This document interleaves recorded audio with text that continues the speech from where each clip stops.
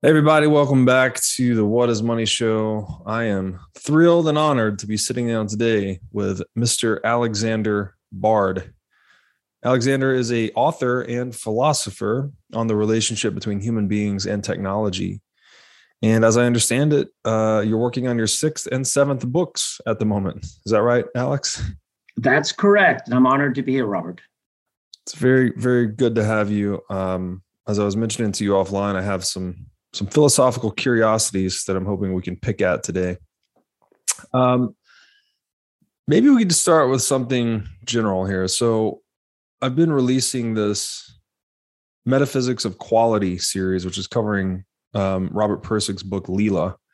And he's basically laying out an alternative metaphysics to Aristotle's subject-object duality, positing that everything is value instead of actual substance. So it's a real rabbit hole to go into, but maybe I could just pick your brain a little bit about how you see, what is your metaphysical viewpoint on the world, and who has been influential to your thinking, and what books or writing have influenced your thinking? Well, the problem in metaphysics, especially today, is that it tends to fall into one or two extremes. It's either reduced down to some kind of mysterious lowest common denominator, like some kind of atom or something like, or a string or whatever, right? And then somehow it's going to be that thing all the way up, its most complex forms. Or other, because we're human, we tend to think of ourselves as people, everything that exists, and therefore our consciousness is incredibly important. And then we try to find consciousness in absolutely everything all the way down. Like I always say that some philosophers tend to think that they can sleep and have sex with a rock. They find psyche in everything. So the problem with one extreme is called panpsychism, and the other extreme is just basically materialism. Everything is physical all the way down to the lowest common denominator. So I think both these aspects are wrong. I'd like to start in the middle. I like to start in between things. That's a better place to start when you do philosophy. You start in the present, for example, then you can work your way towards history, and you can work your way towards the future. But I'd like to start in the middle instead. And then you discover that when you do metaphysics, you're not doing physics. Right? You can question physics itself, and it turns out that your physicists are questioning physics today. There's a wide agreement now in physics that things don't really start with space-time. And please note how weird this sounds, because space-time, right? You always assume that time is tied to space, and therefore there cannot be time without space, and there can be no space without time. That's because Einstein was comfortable when he did his mathematics on cosmology to think of space and time at different dimensions that were tied together. But that's not actually how reality works. It turns out that it's not just that space-time is the first thing, but because something is prior to space-time, that also has to be something along the timeline. And therefore, these days, we talk about hypertime with physicists. Philosophers talk about these things constantly. So there are obviously things that aren't even physics. So therefore, the kind of metaphysics we're developing now is just, let's disqualify these different categories and just look at physics and biology and chemistry and consciousness, or whatever you got separately, and then try to see, do they have anything in common? Well, the only thing they have in common is that they're part of the same universe. And we know that everything we know so far is interdependent with everything else. There's no law that says they must be that way, but it turns out, from all we know, everything is interdependent to everything else, especially because they all affect each other through gravity, which is a really fascinating thing. So when you start looking at that way, you can disqualify physics as first principle. You can disqualify psyche as first principle. And you can rather say you can neutrally look at these things in different ways. And the kind of metaphysics I'm working with is something called transcendental emergence. What it means is that all we know is that things emerge. The universe itself has emerged. We used to think it was a big bang. It's more and more looking likely that it's a big bounce. The equations over the past 10, 15 years, like Bourgeois' equation for 2011, show that if you just eliminate infinity, which actually doesn't exist in a way in nature, it turns out that it looks like it was a big bounce. So something collapsed or something happened and caused a big bang. And there could even be a lapse between the big bounce itself and the first expansion of space. So when you look at it very, very deeply and you realize you must minimize the categories that could possibly pass their different emergences. And the only thing they all have in common is the timeline. And that's why physics, also natural sciences, have moved aggressively away from a focus on space over to time. The way you would describe it is to say that Einstein wasn't wrong about space-time, it was wrong about the order. The first dimension should be time. Then you could happily add another 3 space dimensions on time. Time must be the first category. And if you think of time without space, if you allow yourself to do that, it's essentially a time without mass, if you talk to physicists and Penrose. That category is now called hypertime. You can then think of hypertime as something separate without space. But space requires time. Nothing can exist without a timeline, except for time itself. So you can then add space to hypertime and then get space-time. And when physicists start working with us philosophers, they think, okay, great. We could probably start doing mathematics on this. We could probably try to figure out eventually, can this be tested? Can this be verified? Or can this be a theory that at least can survive other theories? Implode and disappear. And that's when it gets interesting. And for example, Lee Smolin work with Roberto Mangabeira Unger, who is like the Brazilian equivalent of me. So sometimes we philosophers work with physicists, or with biologists for that matter, like Stuart Kauffman, for example, who's worked a lot on complexity theory and system theory. It came out of biology, didn't come out of physics. So you can work with the different natural sciences. You can work even potentially with the different social sciences as a philosopher. But the way we look at the world these days, increasingly like, let's study each of these emergences on like, when did chemistry first happen? Okay, what came out of that?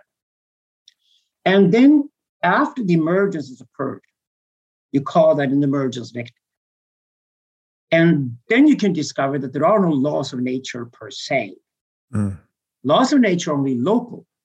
So if chemistry suddenly appears in history, and the chemistry vector then develops out of that, there are certain laws for chemistry to behave in certain ways. It turns out what was a habit in a universe prior to chemistry becomes laws after chemistries occur. So we can then define what laws of nature are. And here's a great philosopher, the American philosopher Charles Sanders Peirce from the 19th century. He was the first guy to claim that, no, there are only habits of nature, there are no laws. We don't know what really happens over long, long, long periods of time. We don't know if laws actually stay the same or whatever. And when we look at it today, that was really helpful because a habit of nature that is prior to the emergence becomes a law of nature within that emergence. And then we developed the full metaphysics of this called transcendental emergence. So what exists are emergences and emergence vectors. It's transcendental because new emergences could happen. It's also transcendental because you cannot say anything generally about emergence. You cannot have a general emergence theory because a new emergence might just happen in history. And once a new emergence happens, you have to redesign the entire history leading up to that emergence because you will then understand the prior emergences differently. Hegel did this wonderfully. That's why a lot of guys are reading Hegel these days, because in the early 19th century in Germany, Hegel said that the past is always a necessity to us because it's fixed, but the future is always contingent, open. That's why there's freedom. We look into the future, but there's no freedom to redirect the past. It's stuck, right? And you could even apply that on nature itself. And then you get a transcendental idea that, for example, if God suddenly occurred, I don't believe God exists. I don't believe God created the world. But God is a good word for something unthinkable to be happen. For example, technology could develop into becoming a God. And then God might kill us humans and take over the universe and then conquer all the planets and do everything we ever dreamed of because it's probably going to be something way superior to us. But we might not even be part of it, or we might be a zoo on a certain planet. God will probably do with us what God wants when God suddenly occurs. But say God is an emergence. Suddenly God comes out of the technology that we create today. Suddenly God's there. And then if God exists, then we have to rewrite all of history because then all of history was obviously about that one day God would appear. It's the only way we can understand history in hindsight. So the transcendentality is that you minimize the rules for emergences per se. The only rule you basically got is there's a timeline. Along that timeline, things happen. It goes in one direction, it's an arrow of time. And along the arrow of time, things can occur. And when they occur, they will then, in hindsight, change the history. And by doing this, you don't have to start with physics. You don't have to start with your psyche. You don't have to start with biology. You can start anywhere you like. Now, The really productive aspect of that is you can also redesign our own history as humans the same way. And then you do, like Thomas Kuhn did, you do paradigm shifts. Suddenly new technology has been developed. It changes history forever. It changes what it means to be human. The introduction of spoken language made us human to begin with. It made us mates. That's about only 250,000 years ago.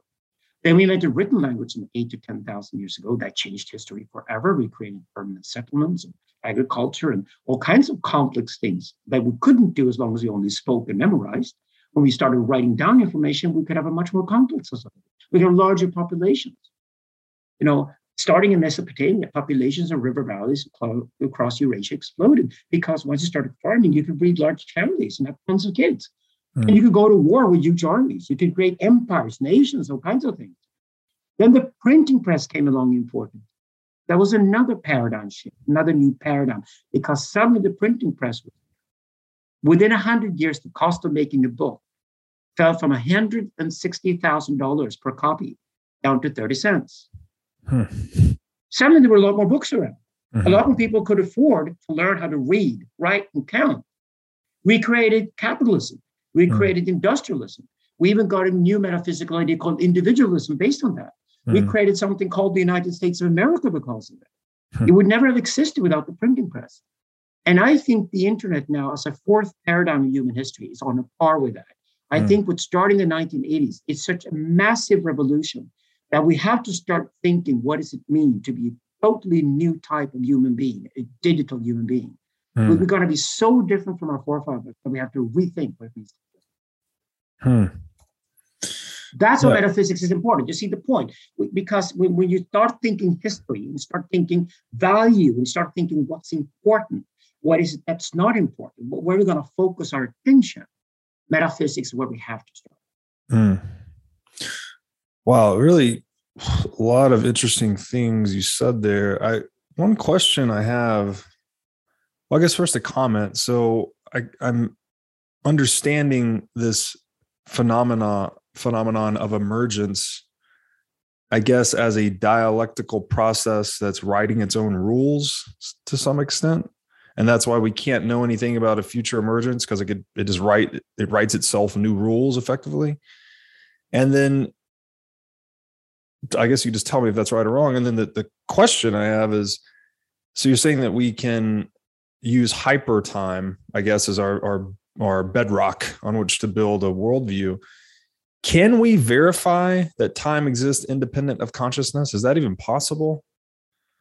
Oh, yeah, absolutely. Everything exists independent of consciousness until consciousness occurs. Consciousness is its own emergence. And there is a world without consciousness. It's called the ancestral world, ancestrality. The French philosopher Quentin Melasson came up with this great term to find and solve issues. Well, ancestrality is a world where consciousness doesn't exist. Undoubtedly, most of the universe is that way anyway.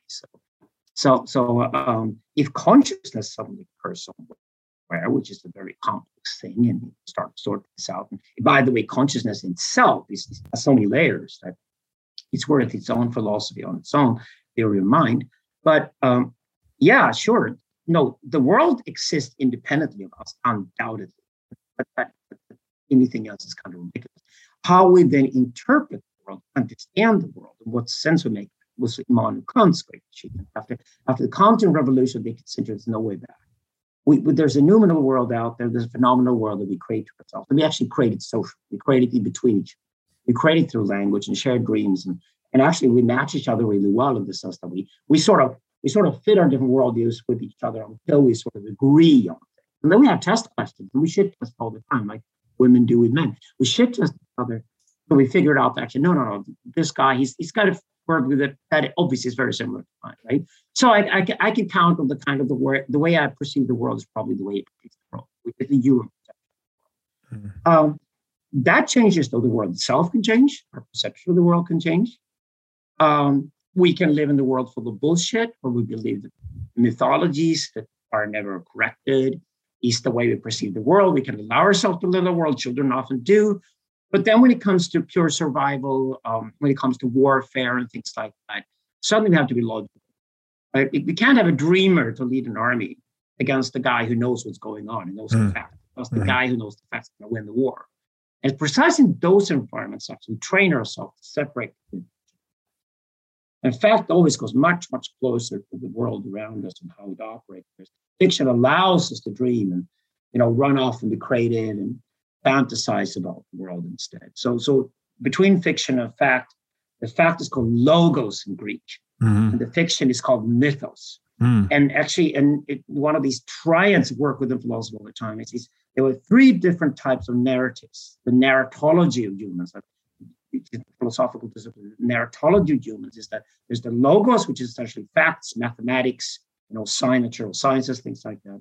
There's the mythos, which is the stories we tell about ourselves, like a movie or a Netflix series or things like that. It's mythos, telling stories to children, mythos. And there's the pathos. There's the third narrative.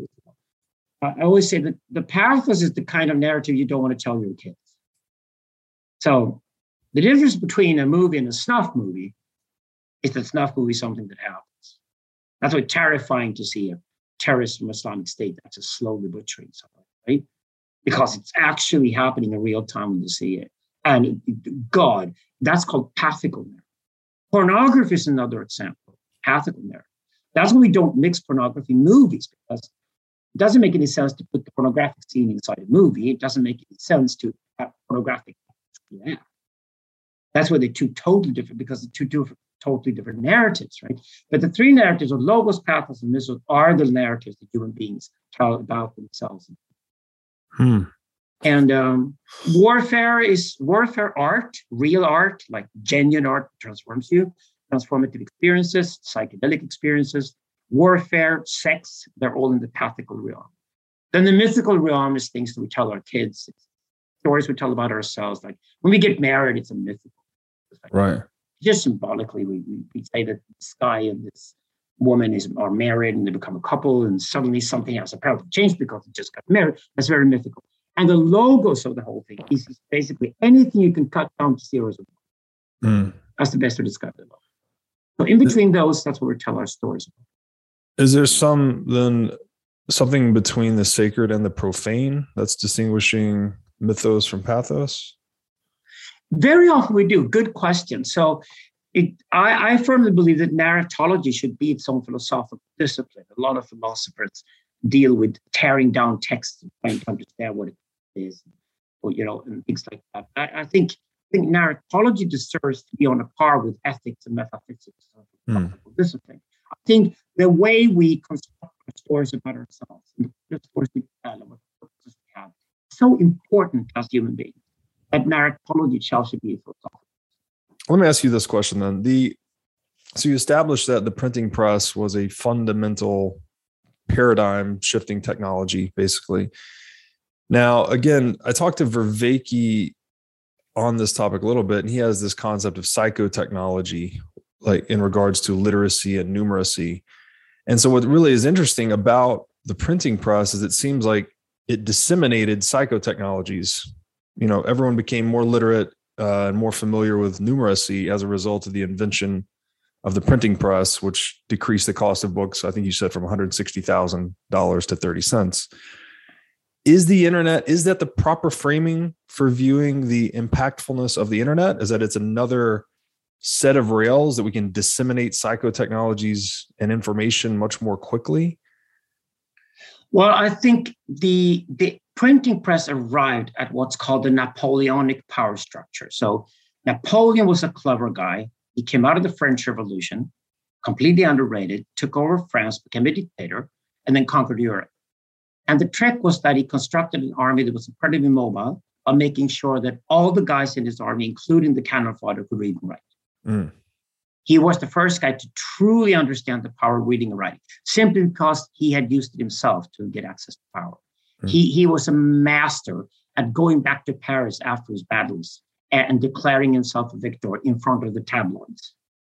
He was one of the first media stars. He understood media, right? So he amassed enormous power because of it. And after that had happened, the Napoleonic power structure became all the institutions that we had from the age that we now call capitalism or industrialism. Like every hospital, every factory, every corporation, every state bureaucracy, they're all modeled after Napoleon's army. Now, Napoleon's army stayed in its place radio, television came along, there were electronic media. It didn't really change the power structure because there was some information absorbed from the bottom up, right? Mm-hmm. That made the decisions made at the top much more informed than previously. Mm-hmm. And you could also make the decisions much faster. You didn't have to guess the way you'd done in the feudal age. But it was still top-down, incredibly top-down. Therefore, it was so incredibly efficient that the nation states of Europe could conquer the world and essentially populate 3 other continents because this system was so much more efficient than anything seen before. So we all knew by the mid-19th century that if you taught all the kids to read and write and count, we would be much better off, all of us. It was a worthy human infrastructure investment, right? Now, the internet is different, though. What the internet did was that the cannon fodder at the bottom of the Napoleonic power structure started talking directly to people. That's exactly what the internet was so underrated by the old powers. So politics ignored the internet. Mass media ignored the internet. Academia ignored the internet. Industry ignored the internet. They all ignored it. That's exactly why the whole internet world is full of tech startups and new initiatives like crypto and things like that, because the old guys who were in charge completely underrated that the internet would completely transform the world and even take over everything. Everything will be digitalized eventually. And for those of us who got that, we just rode that, became wealthy and successful and things like that, because we just knew, oh, right, we are now the kids in the streets of Paris in 1789, and the old powers are stuck in Versailles. You know, in Versailles, nobody could read and write. But in the streets of Paris, people could read and write. So the people in the streets of Paris had invented tabloids that told them that these spoofs in Versailles don't care about us and cost us tons of money. And they invented encyclopedias where they could go to the letter G and find a guillotine and a drawing of it. And basically said that, why don't we take out the guillotines and go to Versailles and kill these bastards and get rid of them and save the money and basically move the capital to Paris, where it should be, right? And the same thing could then happen all over again with the internet. And that's exactly what's going on. It's been going on for the past 3 years. We're in the middle of the revolution right now. People will realize that everything will be digitalized. You know, when it comes to academia, even Harvard and Oxford are over. Ed tech will kill them. Ed tech will be cheaper, better, more certified, more trustworthy, smoother. You know, it will just kill them. It's just better with just about everything, right? Same thing with mass media is dead and over. And of course, mass media is complaining and saying that social media is just fake news. You know, you guys, which is exactly what people in Versailles said about the streets of Paris and said. History is repeating itself. And we all know that everything that ever was written in newspapers was always fake. So we might as well take different sources of fake news, compare them, and we have better news than we ever had before. That's social media for you. And the same thing goes for industry. Industry is completely dependent on advertising and the commercial culture, and it thinks it can advertise itself out of every problem and things like that. And we just, all of us know that advertising is bad. And we hate it. And now increasingly pay to get rid of it, not to ever see it again, which means we're not accessible any longer for industry. Meaning that to have access to us now, you must go through the algorithms that will soon also be tied to blockchains. They'd be incredibly truthful and honest about absolutely everything, meaning that if I want to go into a restaurant tonight, wherever I'm located, I'm going to find through the algorithm, which is the fucking best restaurant in town. And I can go there and have my meal. And nobody can bullshit me through advertising about different restaurants. I don't need the ads any longer. They're just out of the way. That means the entire world of communication is right now changing rapidly. And all the guys are investing in being much more truthful about what they do, much more honest about what they do. It's more about best product at best price than ever before, to be honest about it. Those are the winners in the internet world. So the internet is killing everything. It's killing the Napoleonic power structure because Napoleon's dead. We don't need him any longer when we now communicate directly with one another in a horizontal way. And therefore, now we create all these Internet of Things and we create internet connections around the world. We create this huge global brain of intercommunication. And only those who honestly go into these networks and tell people about their own lives and they're honest about everything they do are the ones that are going to be the winners. You said something interesting there, that it's the best product for the best price. So the internet age has enhanced our ability for price discovery, frankly, right? We've increased the interconnectedness of the marketplace so that people can engage in freer exchange to discover more accurate prices. Is this why government is failing? Because they provide terrible service at a really high price that people are just starting to see through the bullshit? Politics is dead. It just doesn't know that it's dead yet. It's costly, it's inefficient, it doesn't do anything. I mean, the first thing AI will do once AI appears, it's taking over politics, and it'll do it better than politicians do, right? We're almost at the point right now where you don't want a human to fly your plane when you go on a flight. You want the robot to do that. We're at the point right now we don't want a surgeon to ever touch the body. We want a robot to do the surgical activity because they do it better, right? We know that in so many cases already technology is better than anything humans can do. So if that, you lawyer, if you go to court, do you really want a human to represent you when you can have an AI that knows all the law books of the world? No, you don't. You want the AI, right? So that's already occurring right now. So politics is doomed. It's very theatrical. I think the whole Trump versus Biden thing in America, especially seeing it from the outside, is just, yeah, but this is just theater now. It doesn't matter. I mean, the effects this can have are small. If anything, can still destroy things and cause damage. Xi Jinping and Putin can certainly cause a lot of damage. But they can't really create new value. They can't. Central banks are done as far as I'm concerned, because now we not only have gold and a few Swiss francs now and then, we have the cryptocurrencies around, and we all know that because they cannot be inflated, they can be trusted in a way you can't trust the dollar or the euro. It's as simple as that. So the internet is about brutal honesty. And when you tie the blockchain to the algorithm, you got the ultimate way. I think even Google are doing it. I think something better will come along. When you tie the algorithm one side of the coin to the blockchain on the other side of the coin, it's going to be such a terrific technology for truthfulness on a par we've never seen before. And this is why it's interesting to compare with capitalism. The brilliance of capitalism, when it started in Venice in the 14th century and brought the Silk Route to Europe, was that we always had braggers in every street corner of the world who tried to sell us shit. And they always lied. They were all snake oil salesmen, because you couldn't find out what the facts were. You just had to instinctively trust them. And of course, they fooled you all the time. But suddenly capitalism came along. If somebody stood in your street corner and bragged about a certain product, you could just go up and say, yeah, but what's the price? And suddenly you had to be brutally honest about how much you value the product. Because the price he said was the price at which he was willing to give it away. So it wasn't worth more than that. Right. Price Bragging is truth. Done. Price is truth. Exactly. So capitalism went through every system. It's a fantastic, like a phallic force, like it fucked the world. Capitalism went through everything, and people tried to stop it. Wherever they tried to stop it, just became miserable. Because finally capitalism created such enormous amounts of wealth that could also be distributed to the masses in many places, because it created truthfulness in human relations. The internet's doing this all over again, but on a much more ingrained, smaller scale. Like microscopically now, we have truthfulness in human relations. And it's just digital, the last 30 years has basically taught us the lesson. Just stop bullshitting. You'll be exposed anyway. The blockchains will change you to history. They will they will tie every claim you ever made to history as well. There's no point in bullshitting anybody longer, because they'll all find out. Right. Wow. That's what digital is, like a huge thing that slowly rolls its way over the planet and over humanity. And it forces us all to be truthful and stay with our histories and not lie about the facts that we follow. And it's kind of interesting that the last kind of storytelling that the old institutions go to now, they're just getting more and more desperate. They're now trying to kidnap things that were priceless to us in the past, like political ideology, religious engagement, spirituality. It's called woke, right?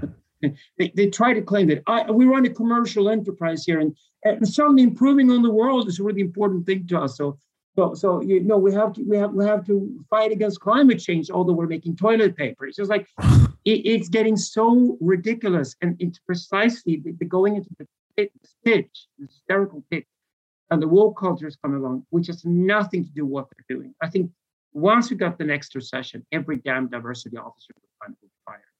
They don't make money for anybody. They just try to force politics and spirituality onto places where it shouldn't be in the first place.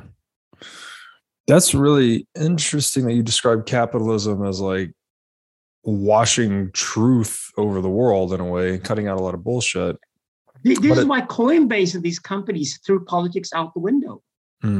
Why? Because they work with truth every day. Right. Crypto, right? So why would they then have people who lie at the office? And when they discovered that the woke people were just running around with their own agendas and nothing to do with the product or service the company was supposed to do, they turned around to philosophers like me and said, what are we going to do? And I basically said, just tell people you pay your employees well so they, in their spare time, can engage themselves politically and spiritually, which is what they should do. You go to church on a Sunday.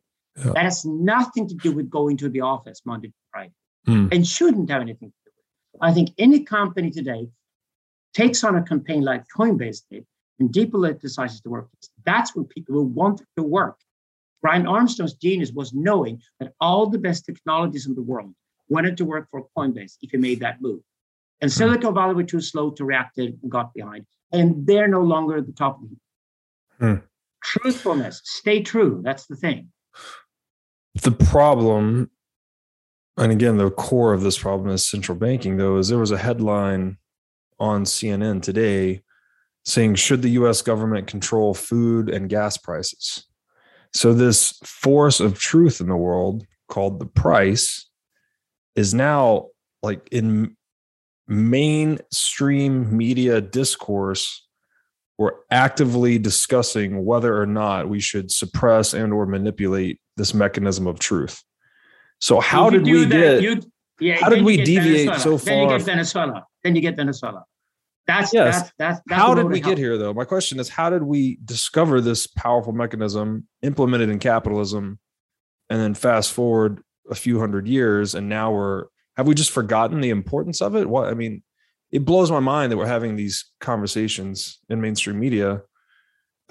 My leaning would be that it's the corruption of the money. I would just like to know how you see the path from price is truth to price is something the government should control. Okay, so the internet is killing all the old institutions. Let's agree on that, right? Agreed. That means the old institutions will fight back. Their attempt at the counter-revolution is to declare everything online as crappy and fake news or whatever, or terrible for the kids and things like that. And then they go after the internet itself, and they're attacking directly the internet's innermost core, which is the algorithm. So you go to Google, for example. 10 years ago, Google had a great algorithm. You did Google search, you had a little warning sign at the right with the ads, and you didn't press them. When Google got to the point, people had discovered that. So 99% of people pressed the algorithm. People ignored the ad. Google were getting desperate because their model was a capitalist old model, which was to make money out of advertising. So they tried to force the ads into the algorithm field. So now you see the ads at the top. I think that's the death of Google. I think that was a terrible mistake Google made. And I think that's why we're tired and sick of the Google search engine, because it's terrible. We need something better quickly. And the better search engines will remove the ad entirely because it doesn't have anything to do with the sort of attention kinds of things. Capitalism is now a given. So we can, on top of capitalism, create a system we call attention. What does that mean? It means that the old institutions will try to infiltrate the algorithm. That's exactly what they're doing. And there are three means of trying to infiltrate the algorithm. The algorithm should be pure and clean. It should reflect you. It should reflect your past. It should reflect your personal desires. It should reflect your network of people and the taste that they have. I'm a 61-year-old perverted old man living in Stockholm, Sweden. But I love other 61-year-old perverted old men who live in big cities because they're similar taste to me. I want to know what kind of restaurants they go to if they live in London. If I go to London, I go to their restaurant because those are the restaurants I will love. That's why I want the data to be there. And that's the kind of algorithm I want. And maybe I want that algorithm to sometimes randomly have a surprise element at it. The only thing I want. And I want the algorithm to have a global and a local department. So some things we want locally, we want them now, desperately, right away. And it doesn't have to be the best thing in the world. And sometimes we just want the best thing in the world. We have patience enough to find the best in the world. Best product, best price globally. And that's a global quality. That's what we want from the algorithm. Very easy to design a pure and clean algorithm. That was done 15 years ago. After that, the old powers saw that people went online and searched everything.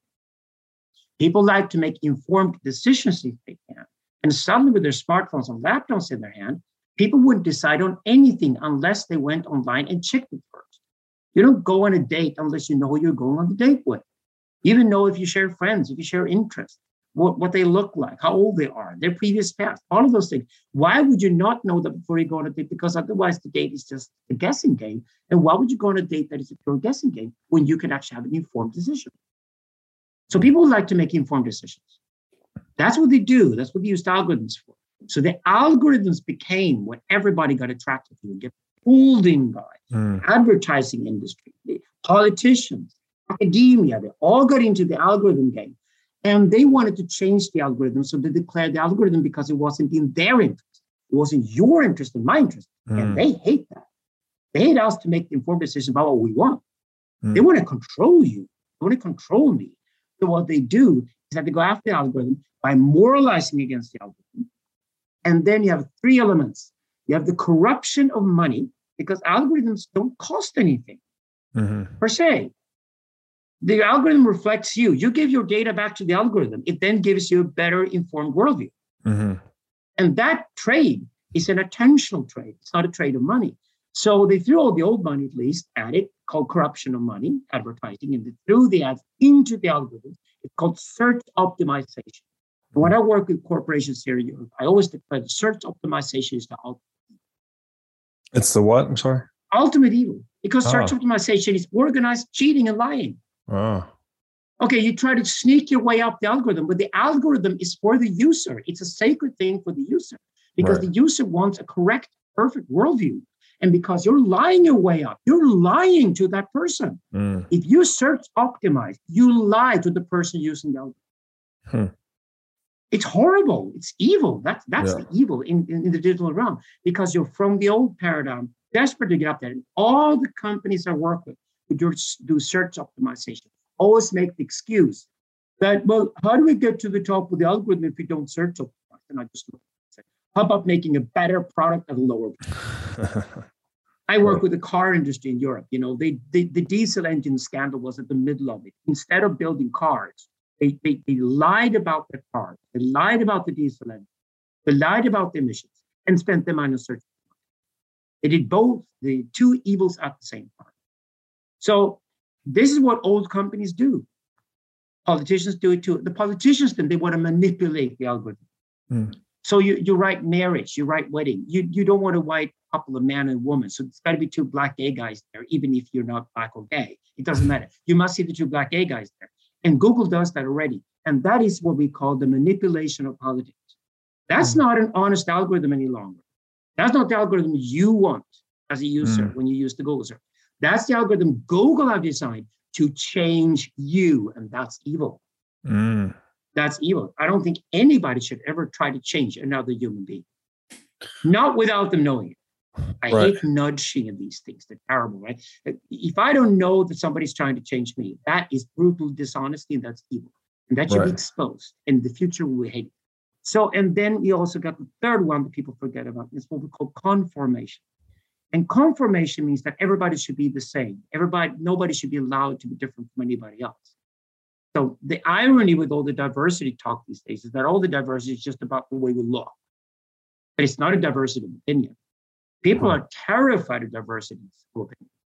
Everybody must think the same way. You must not think differently about the vaccine or whatever. You must all think the same way, and therefore you must all be forced to use the vaccine the same way. And if anybody deviates from that, we go hysterical. And the pressure towards confirmation comes from the old systems, the old symbolic systems, from academia and from mass media.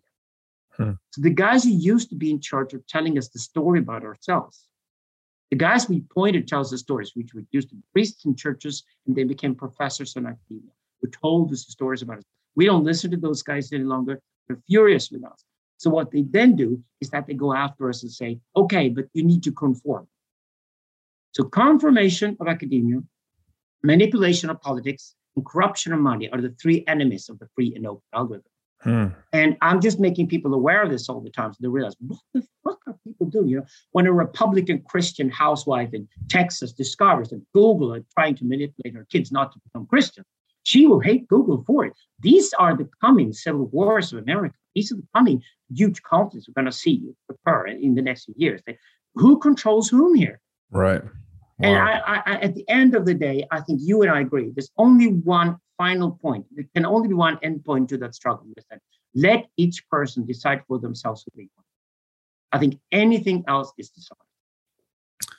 I agree wholeheartedly. And what's interesting about that is that it just seems to be recognition and honoring of an ineradicable reality. It's like, no matter what you do, each person has the power to choose always. So if we just build systems that recognize and honor that reality, it's no surprise that it creates human flourishing and economic abundance and prosperity and harmonious human action. It's mind-blowing, honestly, because then even the people that try to control others, they're kind of sawing off the branch on which they rest. Like you could look at this through the lens of the state, perhaps. The more they increase tax rates, there's this thing called the Laffer curve, that it actually decreases tax revenue. So like the more you steal from the economy, the less the economy produces and the less revenue you create. So by trying to increase your revenue, you're actually decreasing it. And this seems to be a similar dynamic. Like the more you try to control people. System, that's exactly what you get. If you kill dynamical system, everybody loses from that. Yes, exactly. Yes. Yeah. So honor the reality of the dynamical system and let it run, right? It's like the woke message about slavery, for example. They make a big thing out of slavery. I'm like, yeah, slavery was horrible, but so is work. Work is essentially you get paid 8 hours a day. At least slaves got paid 24 hours a day.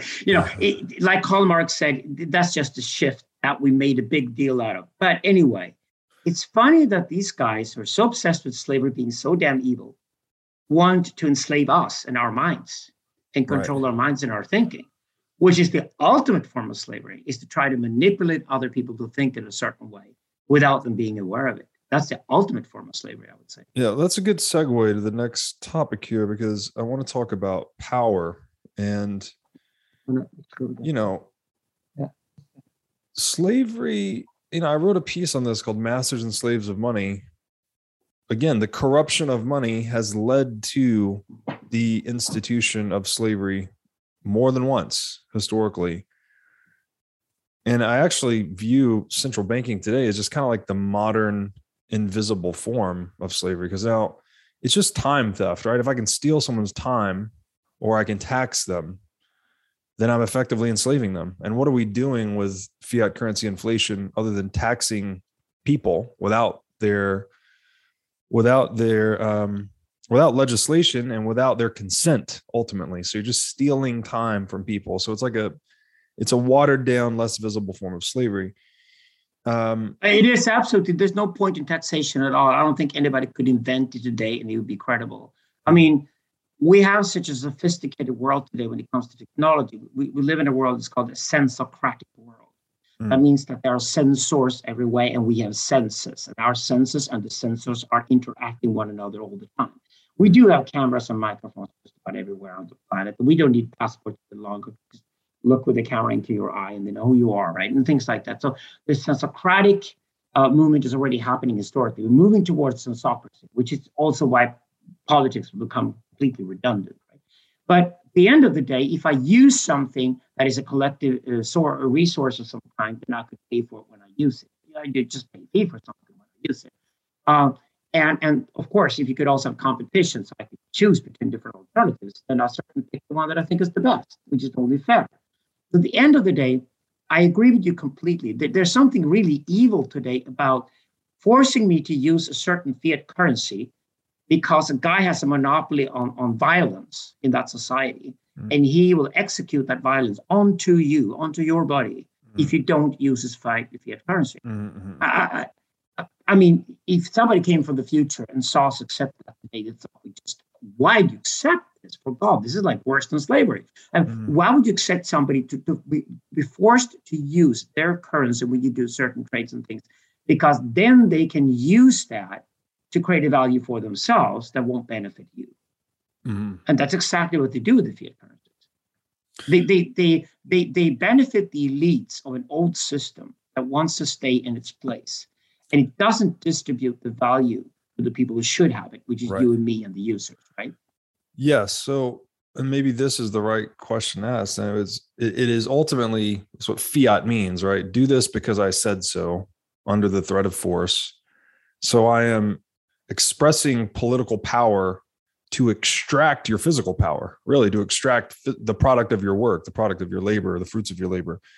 So maybe we can talk about that. Like I've drawn this duality between political and physical power. I know you mentioned I think you said symbolic, real, and imaginary. So maybe you can talk about that. But my general thinking right now is that the aim of our socioeconomic order needs to be to minimize political power, right? That needs to be as ineffective as possible, ideally.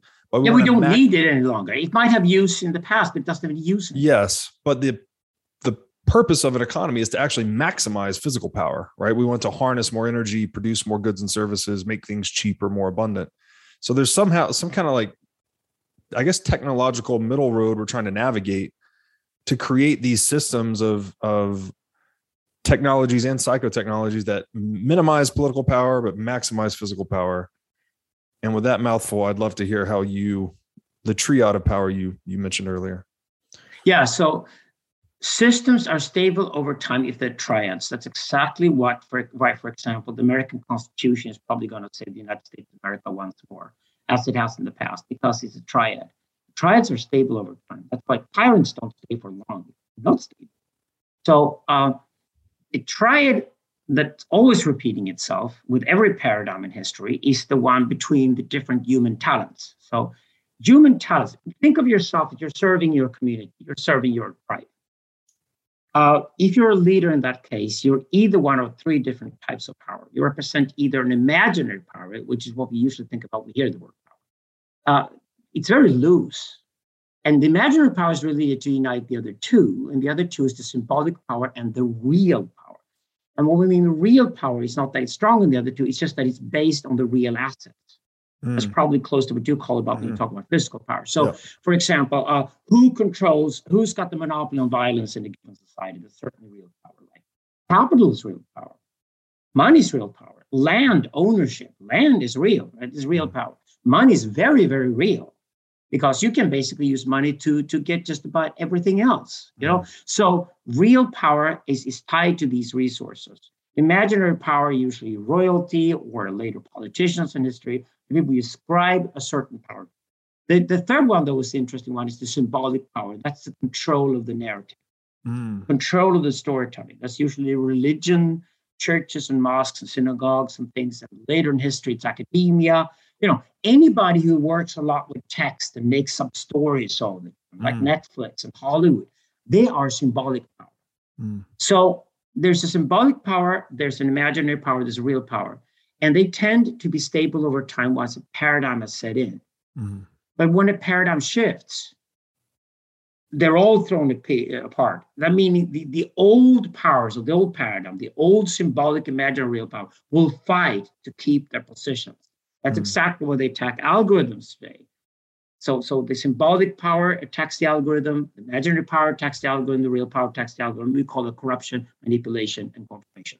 So, and of course, we have to fight them back. We have to say that we're going to leave you on Versailles, pull out the guillotines and get rid of you. Because you refuse to die when you should die, because we don't need you any longer. You're just standing in the way for something much more powerful. And what we're opening up to is a new triad, a sort of digital age triad. And I think the digital age triad will be very much dependent on data and how we process the data. So whoever collects and processes the data will be the real power these days, rather than the capital itself. And that's what crypto is interesting, because crypto is both data and money at the same time. It's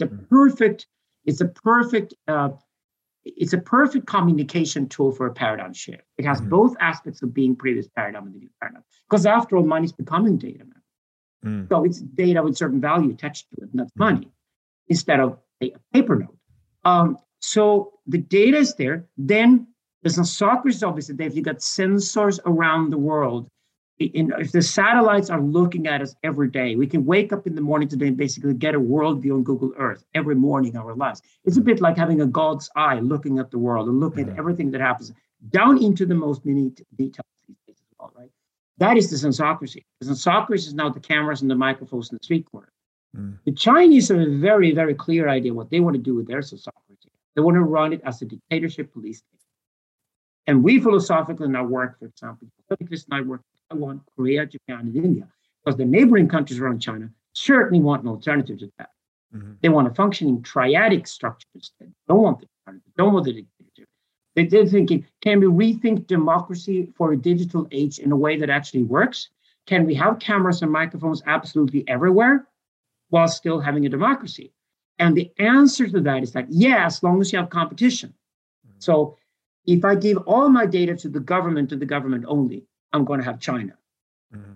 But if I give my data all the time to at least 5 different competing forces that are competing for my attention to get my data, then that is an establishment of a pluralistic society in the digital age.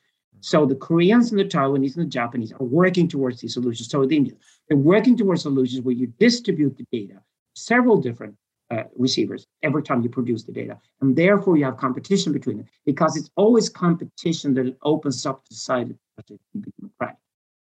You know, a lot of guys these days move to places like Dubai and Singapore. And then you ask them and say, why did you move to Dubai? It's a dictatorship run by a sheikh. And then they say, yeah, but I can leave in 10 hours. And that's exactly what democracy is. You just leave. You just vote the guy out, or you move to another city. Mm-hmm. And that's what America does again. Americans are moving around in their country. They're moving away from high tax, states that have terrible social services and homeless people everywhere and woke people in government. And Portland fell from the 3rd most livable city in America to the 67th most livable city in America in less than a year. Why? Nobody wants to live there any longer. And if you live in Oregon, you move to Bend, right? People are leaving San Francisco in droves because it's so damn mismanaged and so expensive to live there. And those two things at the same time, why would anybody stay? People are moving to the Rocky Mountains and Canada these days. Right. And they're certainly moving to Texas and Florida. And that's the great thing with America. They move with their feet. That's the real American democracy. Yeah. So as long as you can leave a place and go somewhere else, you're free to go. Then you have a vote. That's what a vote is. So I think what's important now for the Sensocracy is that it could easily become a police state, especially after the pandemic. Politicians today certainly want to create a dictatorship because they just want to keep the power to themselves, right? And we got to stand up against them. And the way to stand up against them is say no to paying taxes. Because their entire system is depending on a carpet called taxation. And if you pull that carpet from underneath, they're done. Right. No, so that's going to be important. And then the third leg, once you got the informationalism, which is the data, and the Sensocracy, you got the third leg, which is where does the creativity go? And we call the creative class in the digital age, we call them protopians. Kevin Kelly's brilliant term, because utopia and dystopia are dead as ideas. But protopianism, which is the incremental improvement of every process you work with, constantly improving on things like you do in technology, for example, that is genuine creativity today. And then basically you set it up. That's going to be the digital age and the digital society. And that's going to be the new forces that are fighting the old institutions. They're all three.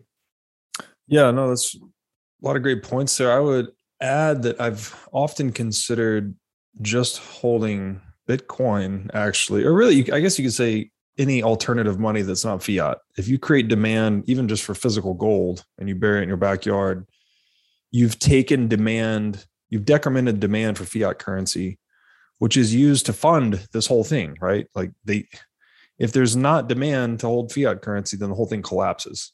So I've often considered Bitcoin or even physical gold as kind of a vote against the bullshit. Let me ask you. The strength of crypto is clear because crypto has developed and spread like wildfire in a society that just right now happens to be non-inflationary. Mm-hmm. Okay, once inflation kicks in, fiat currencies are doomed. Yeah, that's what we all know. So that's why there's a golden age for crypto ahead of us, certainly. Yeah, absolutely. Let me ask you about power again, because I like this triad model. Symbolic, tell me if I got this right. Symbolic power is he who controls the narrative, typically religion. Today, it's, government's well into that game now. Real power would be something more like capital, weapons, like the actual ability to project physical force. Today, data. Okay. Yeah. Data is zeros and ones. It's very real. How does I guess I'm not clear on imaginary power. How do we define that in that? It's context? very vague. It's what we ascribe power to. Mm, So a king is just a regular Joe. right. And then we put a crown on his head and give him a title and suddenly behave as if he's not like the rest of us, like special and superior to Okay. the rest of us. So imaginary power is something we need to do and apply to somebody. And because they have the imaginary power, the other two powers are in place.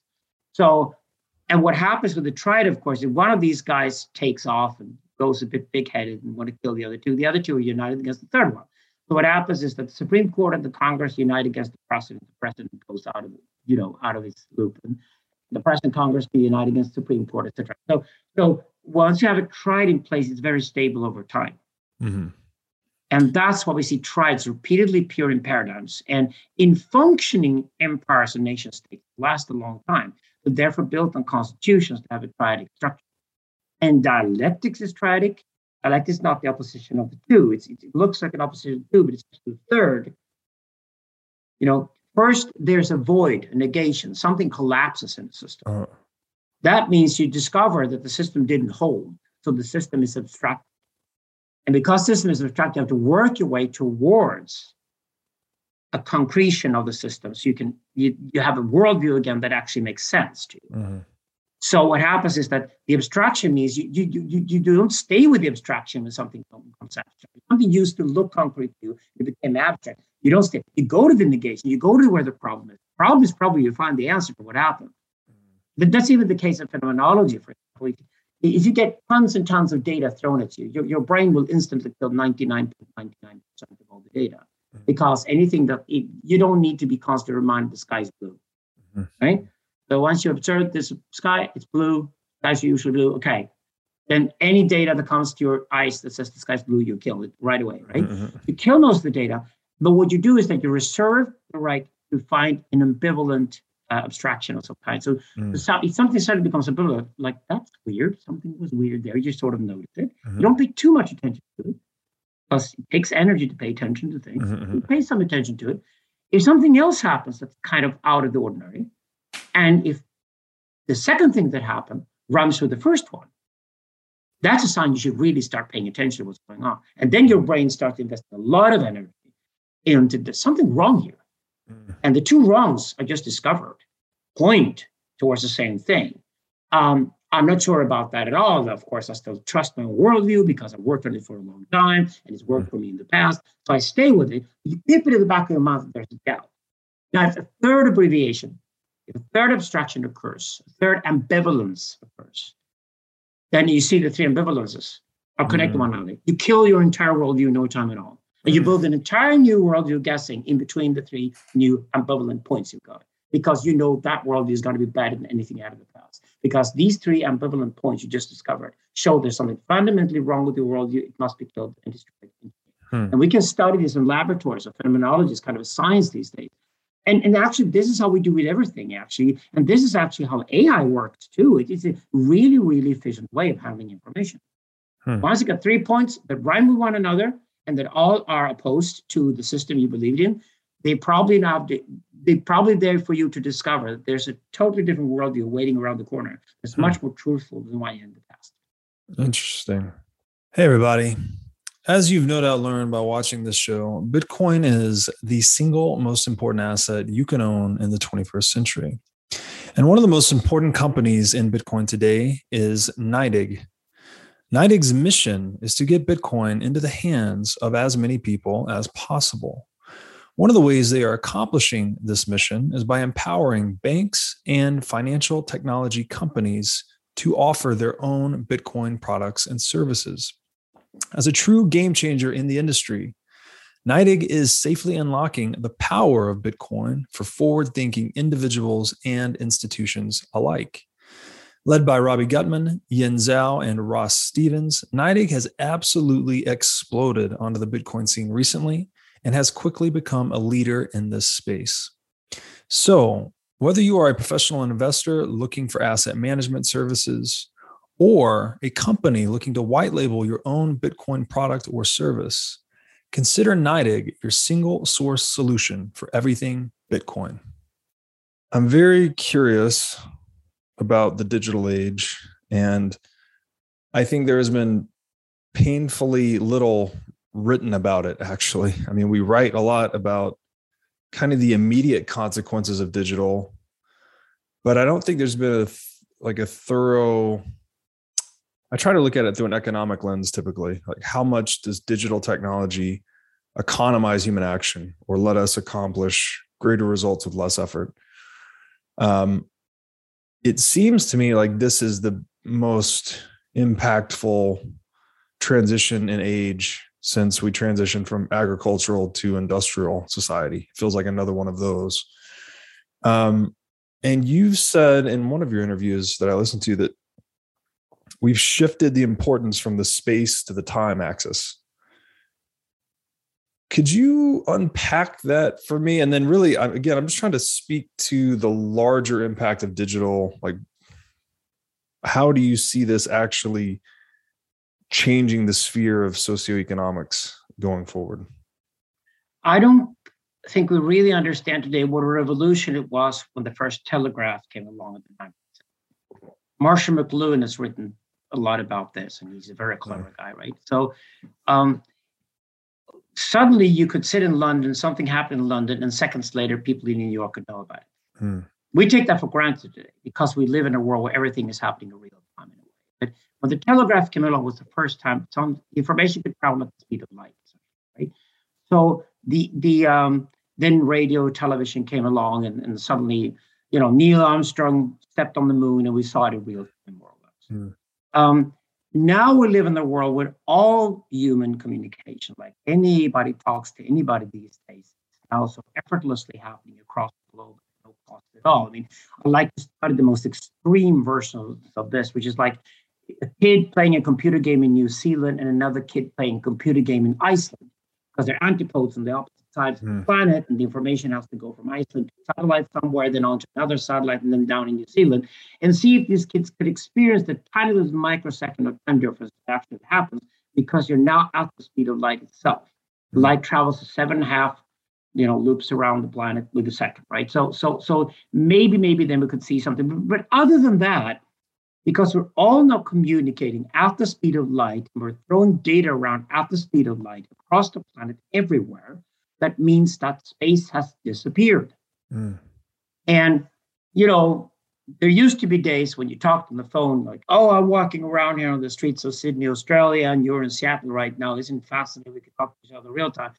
Nobody says that any longer. The only geography that still exists is the distance between your ear and the phone itself, right? So space has disappeared, and it's become obvious after the pandemic that it doesn't really matter where in the world you work, and digital nomads are around like mad. We predicted this 30 years ago, that it just took something like the pandemic to make it obvious. And suddenly now millions of people have realized they can be anywhere they like on the planet and communicate with anybody they want in real time at no cost. Since space has more or less disappeared, it's become relevant. We can travel with our own bodies if you want to. If I want to physically meet you, I can be where you are within the next 24 hours, and I can just buy a very cheap flight ticket these days. So it's affordable to also transport bodies in case you want to do that. But what we do these days, we go online, and of course the online world is still a screen on a laptop or a smartphone. It's probably going to be a hologram quite soon. And once we come to that kind of environment, the physical meeting itself is not that important either. So things are, we all know with the metaverse and the new technologies being developed, they're all about eliminating space entirely, so that space is a neutral thing. We're spatial creatures, but we can create the space to communicate or interact with anybody we like, wherever you want. Now, that means Google Maps is there already, but Google Calendar is going to get more important. But what we then do is that we value our time immensely. And we are mortal beings, and we throw ourselves forward to our death date and back to where we live right now, and we value everything we do accordingly. So what are my priorities? What am I supposed to do at this time in my life? What am I supposed to do when I'm 40, 50, 60, what priorities do I have? What new choices do I make? What do I decide not to do, and things like that? So all these decisions we make that give us an existential value to ourselves are about the timeline. That has always been the case, but now more than ever, because the only thing we haven't been able to affect at all is time. The arrow time is such a tough bitch to deal with because we know we can dream about time machines for all we care, but there is no evidence whatsoever that anything like that could ever happen. There's something really mysterious about time in this sense. It's not reversible. It's not like physics. It's not like anything. It's not like space itself. It just moves in one direction constantly, and it never returns to anywhere it's been before. And I think both the Mr. Time philosophers are obsessed with time these days. Time and process, these are the things philosophers deal with constantly, right? Because physicists are obsessed with it too. I mean, Lee Smolin has written that we don't even know what time is yet. You might think we do, but any explanation of what time is basically an explanation of what time is produced. For example, well, time is something the clocks measure. No, clocks measure time. It doesn't say what time is. Ontology of time has nothing to do with the clock. So, yeah, it's weird, but we are becoming more and more temporal creatures, and temporality has become more important and valuable to us. And I mean, when you're really brutally honest with somebody these days, you just look them in the eye and say, "Don't waste my time. Get out of my life." Yeah, I know one thing. I don't want to spend my time with you because my time is incredibly valuable, and you cannot buy time. You cannot buy yourself time because you have the time you have. And at the end of the day, you can be the wealthiest guy in the world, but you're in a cancer clinic and you're dying, and no money can save you from that.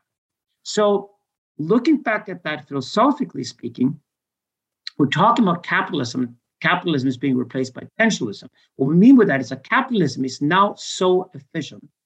It's there, and whenever we try to prevent it from doing its thing, we only lose from that. You try to stop capitalism from doing its thing, you get Venezuela. You don't want to have Venezuela. So, but just like agriculture in that way became just a natural thing that just occurred. If you had money flowing around, and there were certainly people out there who were willing to sell you food. There were people who were willing to sell you land if you wanted to grow your own food in your own farm. And if you had money, you could do all those things. So money replaced land simply because money was something you could use to get absolutely everything, of which land was one thing you could purchase and you could sell. And things like that. But that's when money beat everything else during capitalism. But we're now in an historical situation where the struggle is really about our own ears and our own eyes and our own inner beings, our own souls in a way. And capitalism can't really get to that. It kind of stops outside of that. Capitalism is the king of the profane, and capitalism is the king of the public. When it comes to what you treasure the most in life these days, what we call the sacred and the private is something that capital can't really have access to. You can't get money inside of that limit. And that's interesting. That's where attention rights. And that's exactly when you build an algorithm. You must not have a money function thrown into the equation. You must have somebody pay the way through, because then they're a liar. The algorithm will only measure who goes where online. How long do they stay there? Do they return? Do they use the different functions? Do they recommend this to others? Maybe they even give you a grade if they have enough time to do that. But what people do with the things they deal with online decides where the algorithm goes. And it doesn't measure quantity even, it measures the quality of it. Because the one thing you can do is like, okay, something is popular here, 100,000 people know about it, so 90,000 people went there. There was something else around the corner that only 100 people knew about, but all the 100 people went there. And the qualitative experience now was much better. Then the thing that the 100 people know about beats the one that 100,000 know about in the algorithm. That's the whole point. Because the algorithm is only there to tell us who's best. Okay, that's why everybody can grade a restaurant experience, for example, food experience. But you then divide it by how many graders you've got. So that means that it's an average, an average grade that gives you 4.4 or 4.6 in a restaurant Google Maps. And the 4.6 restaurant beats the 4.4 restaurant according to the algorithm. Not through money, but through the algorithm. So the algorithms are not measuring money per se, unless you explicitly ask for that. The algorithms point you towards the attention of other people. Meaning it predicts it's going to get your attention as well. So the algorithm is essentially, good algorithm tells you, this is what you will give your attention to. You give it this word.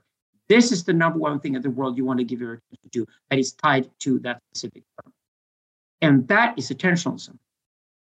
And the way I describe it is that it's a bit like running a nightclub. And society is like a huge nightclub, right? And people are queuing to this nightclub because it happens to be a really good one, right? And then a guy comes along, usually a Russian oligarch, it's a hooker from Morocco, whatever, and he tries to, pass through the line, and he pays his way through. And you realize that guy's not a cool guy. And you come inside the nightclub, and suddenly that guy who wasn't very cool, he just threw money around, is standing in the VIP lounge. Then, this nightclub is whoring already. Anybody can pay their way in, meaning these are not the coolest people in town. These are just the people who have the most money. And the VIP lounge is absolutely useless. There's no superior class inside this space, this club. There's the VIP lounge because everybody's in the VIP lounge and paid their way in. The whole nightclub falls down to you. It's just destroyed. Its magic is gone. It's just a crappy, hole in the wall, nothing else like that. And you leave if you're cool. You just get out of there because you want to be with cool people. You don't want to be with other people. And that's exactly how society is increasingly looking, is that we're creating these sort of gated digital communities, these subcultures. We're increasingly having moderators around. We're increasingly having people that know you can't get in here because only the cool people can get in here. And these networks are creating now next generation internet because we don't want to have a lot of people around us all the time. We don't want to have 100,000 people who want to talk to us all the time. Say you're Peter Thiel, and you don't want to have your mailbox full of all these people who want money from you and have you invest in your companies and see you and try to impress and things like that. No, you want to minimize your social connections. Mm-hmm. We're all tired of a huge mailbox. And if we're tired of a huge mailbox and want the mailbox to be smaller, that means we've got to hire tougher moderation. It's going to be harder to contact us. We have fewer friends around, but the friends we have around us, we really trust. So the networks are getting closer and closer, more and more elite. And we're getting something we started working with 25 years ago called the network pyramid. That means the class structure of the digital age is not going to be between individuals. It's going to be between the networks themselves. And networks are great because they have know-how, they have the connections, and they have the creative power to change the world. Those are the most attractive networks. They have a symbolic and imaginary and real aspect to them. And those are the networks you want to be part of. And you can't pay your way in any longer. We all know that the guy who paid his way in, and he's just going to waste the time for everybody else inside the network. That's why the time philosophy is fundamental to values today. And we value the networks we belong to. And we struggle to keep up with other guys in the network because we know otherwise we're not part of them anymore. We shouldn't be. But those networks that really thrive today are the ones that are incredibly well moderated. They know what they're doing, like a really good nightclub. Like the door guy is key. And if the door guy ever makes a mistake, you got a tough lady sitting, at the cashier when you walk inside. He might also throw you out. But if you pass through those two guys who know what they're doing and they've done it for years, then you're inside the club and you know one of the cool guys. And that's what everything is about. That's we call this a network society. Social relations are all about this these days. And that's why I say you can buy and sell sex, but you can't buy and sell love. And that's fine. Sex is capitalism. Love is attentionalism. Interesting. Wow, no, that's really so. I mean, the theme I'm detecting here is that the technology is so influential on how we organize human hierarchies, right? So when we swap out the technological substrate of I guess legacy media, which is just had much more expensive bandwidth. So then I guess it makes economic sense to organize it in a much more top-down fashion. But in the internet age or the digital age, where the cost of bandwidth goes to zero, all of a sudden you get all these self-organizing human hierarchies that are based on what value or work you're rendering to the hierarchy, right? If you're not rendering good work, if you're not earning your place, I guess earning your keep in the hierarchy, then you just get thrown out. It wasn't Facebook's whole point that they would create a sociogram of the planet, and they failed. You know why they failed? They're American and they hate to give people bad news. Okay? So what you should have had at Facebook, you should have had a function that told you the 31st of December every year that we're automatically going to throw 30% of your friends out of your friends category because you don't actually interact with them at all. Right? And you would clean it up so your sociogram is better. Yeah. But Facebook refused to do that. And eventually we all knew Facebook will only tell me who has gone after somebody else and forced them to add them by just talking them down till they were finally added. People became so obsessed with the ads that the ads took over Facebook and ruined the social gram. The Facebook social gram is absolute crap. It's totally useless. And since nobody's there any longer, we know these days, we even go to Facebook these days to find out who hanged out with whom 5 years ago. Because nobody's added anybody the last 5 years, and nobody's ever going to add people again into social media, because we knew Facebook fooled us into believing this was the future. We're going to get the social graph. We're finally going to get a social graph over humanity and who knows who. And we never did. We just got a diagram over to the people who were too terrified to say no to people who begged to become their friends. Like to say, it's like, am I going to pretend that I'm your friend, that I'm on Facebook? If I'm your real friend, I probably left Facebook by now, meaning Facebook is useless. So yeah, socialgram is a fantastic idea, because if we know who actually knows whom in the world, which we probably can do through behavioral data eventually, that's valuable. But Facebook did it all the wrong way. And they did it the wrong way because they hated to give you the bad news. Just like a doorman at a nightclub who says everybody's allowed in, then you know the nightclub is terrible. Right? He must say that only a few guys are allowed in, and it's going to be the coolest guys. We can have the coolest nightclub in town, and we're allowed to kick you out if you're not cool once you're inside. And that's when you know it's a really good nightclub. That's what a good social medium should look like, to be honest. Right now, social media are still allowing too many people in. And it's like, when too many people are allowed in, it just collapses. It collapses under its own weight. And finally, you got all the Montenegrin and Cuban fake accounts coming into, and oh, God. No, that's a great analogy. That's why nobody's on Facebook any longer, because Facebook didn't understand what kind of quality they were supposed to give customers. There wasn't an understanding about that at Facebook. They were terribly naive. They're not digital. They're not. Digital is understanding network dynamics. Any brothel madam and any nightclub owner is better at digital than Mark Zuckerberg. Because they know how you run a social network and how you maintain it for years, and how people return to it because it's credible. So Facebook sacrificed quality for quantity, and therefore the experience is terrible now. Yeah, they employ too many salespeople, and salespeople hate to give people bad news. And by the time you get guys who get who refuse to tell you bad news, you know they lie to you because they don't tell you the bad news, which is the most important aspect of being truthful. So we've only begun to see digital. We're only learning. We're seeing the kids' diseases and things. Yeah. Let me ask you this, and I think this question was mentioned in one of the interviews I watched of you. What does it even mean to be human when 8 billion humans are mentally interconnected in this global digital web of ideas?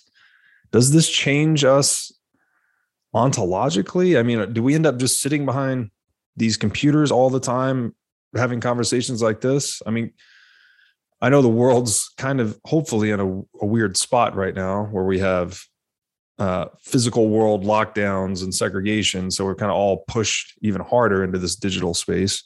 But is this what it's going to be like going forward? I mean, are we just going to have more and more relationships with our devices and less so with individuals? No, that's exactly what. There's a really interesting area here called silent knowledge. Silent knowledge is a general term for the kind of information that's passed between two people who are in the same room physically together. And what's missing between you and me, for example, right now. So maybe in a more holographic world in the future, we could have more of an exchange between each other. But there's tons of information, including smells and things, between people that are also transferred. And there are communication, it's called semiotics, between people in the room. And of course, video conferencing companies like Zoom, they're spending billions of dollars right now on research, trying to figure out, can we have more of the silent knowledge actually in the digital experience? Because in that case, there'd be less physical meetings and there'd be more digital meetings. And I think after we've all been here, sitting here Zooming for a couple of years in the pandemic, I think a lot of people are just dying to go back to physical meetings, and they really don't know why, but they're all saying there's just this vague abstract sense that there's something missing, that had been missing terribly for the past years. Of course, some miss it less and some miss that more. But for a lot of people, the physical meeting is irreplaceable. And therefore it has value. And that's why we're still going to do the business traveling. A lot of that shit is going to happen. And I basically recommend people when they do the planning these days, you might travel less than you did, but don't miss out on the first meeting where you got to have business relationships with somebody. Go and see them in person.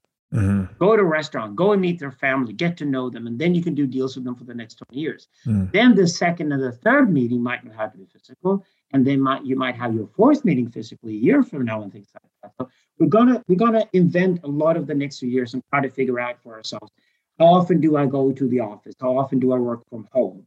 How much how much can I sit in front of a screen and work, and how much do I actually have to see people face to face? And what are the mixes in between these things? And how can this experience that we have right now being developed, how can that develop so it becomes more enriching for people? I think this is given. There's so many people who get this now. Finite knowledge is a huge thing these days. So the huge investments being made in this to make technologies better and more accommodating, but certainly there's going to be a lot of physical meetings for a long time. Still, the sex thing is also there. And that's a huge market. Like hard to do that over the digital rails. That's for sure. Yeah. Well, look, Alexander, this has been an awesome, enlightening conversation. I think we should just do it again because I think there are a million rabbit holes we could go down. I'm perfectly happy to do that. I love your show, so I'm perfectly happy to do that. Absolutely. Thank you so much. We'll do some messaging offline here, but I do want to pick your brain more about a few of these topics, like power and economics in the digital age. And maybe you could just let me. I know you've written a lot about it, so you could hopefully point. And we got that in with the algorithm, the blockchain. But my thing right now to the crypto guys is that I like being the least crypto guy in the room because the other guys are all crypto experts. And what I love about crypto people is that these are guys who often felt in the past that people fooled them and they hated it. Mm-hmm. And they love the brutal honesty about it. And when I talk about the brutal honesty about blockchains, they get it. Yeah, that's why I love it. Yeah, that's where you're going to be good at it. Because the things you love the most in your life, those are the things you'll be good at. So I encourage them and said that if you're a guy who likes people to speak the honest truth, then you're at home with blockchains. That's what blockchains are all about. And I like to put that point in front of them that you have no idea how important algorithms actually are. And everybody you talk about algorithms these days, they think they're all manipulated, and that's like a natural thing. And I'm just like, why would that be a natural thing? Why would people manipulate you? Why would people corrupt you? Why would people conform you into something you don't want to be? So why would the algorithm that shapes you more than anything, why would the algorithm then be controlled by somebody else but you? Yeah. It's a consequence of centralization. Right. Yeah. And when you think about it that way, that we want the algorithm to be brutally honest, and we know the blockchains are about brutal honesty, and the very people who got attached to blockchain, and of course, crypto in a world where money is dead important, so they get obsessed with cryptocurrencies. My God, Bitcoin, it's so fucking well designed. It's one of the most impressive innovations ever. I mean, God, it's great, right? And that's why it's hard to compete with for all the other cryptocurrencies that come along. They probably got it more specialized rather than Bitcoin running at the center of it. Like somebody invented gold, and nobody ever came up with a metal that didn't prove them gold. Right. That's the big deal. Yeah. That is why Bitcoin is so special, right? Yeah. And it stood the test of time. And this test, the early test, is the most important one. Yeah. Because once Bitcoin is the establishment, then it has the benefit of being the establishment. Well, yes. But I think for me, it is holding up the coin of the algorithm on one side and the blockchain on the other side, rather than the cryptocurrency, is what's important for me. Yeah. So I'm more a philosopher of blockchain than I'm a philosopher of crypto. Yeah, that's where because you've got so many crypto experts on the show anyway, and you're one of them yourself. So for future conversations, when you start to go outside of the crypto and see what the other applications of blockchain can do, and especially when we start talking about the algorithms, people become aware of the fact that algorithms can actually be free and open. Yeah. Hey, that's where I'm happy to talk about that. That's where I'd like to continue our conversation, because I myself want to dig more into this. Like, what does the actual future look like? My current view is that Bitcoin's the only blockchain that matters. Actually, there's a lot of experimentation occurring elsewhere, but I think the blockchains for contracts. The results. There's so many other things. Blockchains can do many other things for currency. So agreed. There's a lot of theory out there, but I mean, we'll flesh this out in the next conversation, but I just think that a lot of that experimentation will end up resting on higher layers of Bitcoin. So I think Bitcoin becomes like the de facto global final settlement base money network. And then you can anchor into that network all kinds of applications. You can do all kinds of things. So that's my thesis at the moment. It's something we could probably talk about for a really long time, but in any case, you're right about one thing. We're not going to see very fast moves between these cryptocurrencies as soon as they get a bit stable, right? They run up and down right now because that's comparative to other currencies, fiat currencies that we don't use. I think you're not going to see Bitcoin quickly be overtaken by some alternative. You might gradually see some kind of other system come along. And I think at the end of the day, people will then trade with the baskets. Bitcoin probably centered to it and have other currencies in there. And that's going to be the most inflation-proof, stable value you can have over time. That's very likely. That's why Coinbase and these companies are growing so quickly at the moment. Yeah. I don't know. We'll get into it, but I think even terms like inflation just go away. Inflation, monetary policy, policymakers, these things are just going to go away because when you can't control the money, all of a sudden, to your earlier point in politics, like, I don't care about your political opinions. If you can't mess with my property or my money, say and do whatever you want. Like, you can't hurt me. You can't take my stuff. I don't care what you say. So yeah. And everybody else who interacts with us, with you and the other guy who attacks you, right?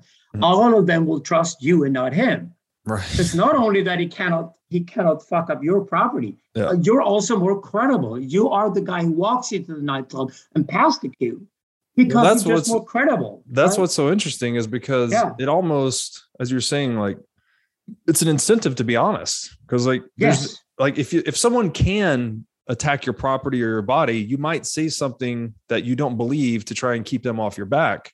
But if you're all of a sudden, more or less invulnerable to them, then you're just going to speak your mind freely. So there's an interesting incentive change where the technology kind of changes our behavior. And that's a whole nother rabbit hole. But you're right. I'm very fascinated, very fascinated by where this all goes. And I appreciate you talking to me about the digital age because there's a lack of literature out there about it. And so I'm really glad you're writing about it and thinking about it. We'll definitely have you back for a longer conversation because I think we could just talk for hours here. Yeah. You know where I'm at and keep me informed. And I will get 24,000 Twitter followers in Europe. I love to feed them about your show and about your work. So just send me stuff over here because I'm a fan of yours. So we keep that and keep it in the back of your head that I'm cool with things that they are. And when we get to a point where suddenly, this could be a really good conversation between Breedlove and Bart, let's do it. Perfect. Absolutely. I'm in. Perfect. Okay. Please let my audience know where they can find out more about you and your work. Okay. So I would recommend people to check out the books Synthism and Digital Libido. And you can find them in Book Depository because nobody buys books at Amazon any longer. And they're available as audiobooks and everything. So Digital Libido and Synthism are part of a trilogy. The third one, Process Event, comes out next year.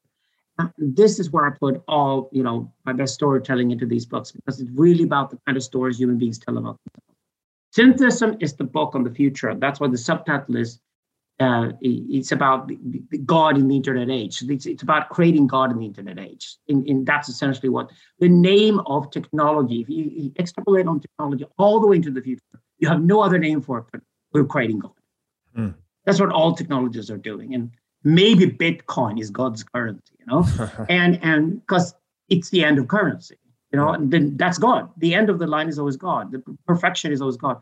So the Digital Libido book is about now, the state we're in right now. And when we left the history book as a third book, is because Hegel would have done it that way. He would have written first a book on the future, then a book on the current state, and then he would have rewritten history as a last statement. And that's what we're rewriting history at the moment as well. The entire history of culture and civilization itself, the last 10,000 years. We're rewriting it. And we're, of course, now looking through the blockchains and the algorithms, as if the goal had always been that civilization would one day build these things. Perfect. Wow. All right. Well, Alexander, thanks so much. And talk to you again soon.